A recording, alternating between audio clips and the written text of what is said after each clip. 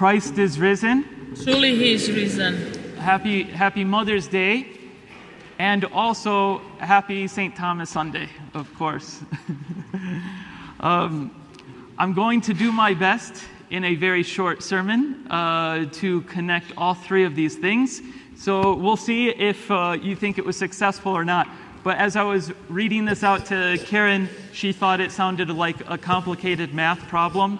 So we'll see. We'll see if it works. But so today in the gospel reading, Thomas said of Christ, Thomas said of Christ, "Unless I put my finger into the print of his nails and thrust my hand into his side, I will not believe." And so, at least for St. Thomas Sunday, one of the things I want us to take away is that Christ meets him in his doubt. Christ meets him where he is at, both spiritually and physically, in the upper room, where he shows him his hands. He doesn't kick him out for not having belief, but he notices and recognizes he doesn't have belief in Christ like he often and always does, really. He condescends to where we are at, and he met Thomas's need. So I would like to move on, though, to the next part, which is that Thomas placed his hand into the side of Christ. The side of Christ, which was the confirmation, if you remember, of his death. When he hung on the cross, he had already died, and they weren't sure if he had, so they pierced him through the side, and out came blood and water. It confirmed his death. And so, in this way, Thomas is confirming that the same person who had died and been pierced through the side is the same person who has been risen from the dead.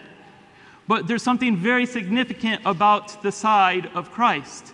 I've shared this with some of our youth, and it was a very abstract idea for some of the younger kids, but I'll try it with you anyhow, is that you remember that there was both blood and water that flowed out of the side of Christ. And according to some of the early church fathers, this signifies the major sacraments of our church that were initiated through baptism in the holy water and receive his blood. Now, if you remember, in the Garden of Eden, there was from the side, there was a woman was taken from the side of Adam.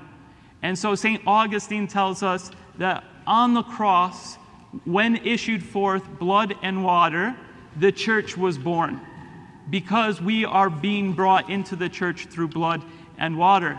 And Paul tells us, and here's the connection now, if you followed so far, Paul tells us that the church is the Zion from above, which is the mother of us all.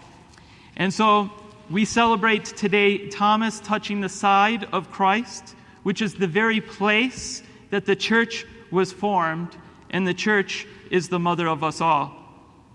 So as we celebrate Mother's Day, let us honor first the church, which has given spiritual birth to each one of us, which is the mother of us all.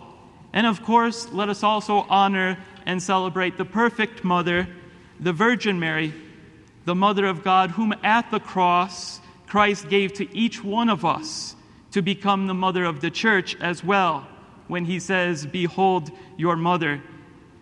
So God be with each of us, each one of you, as we celebrate our physical mothers.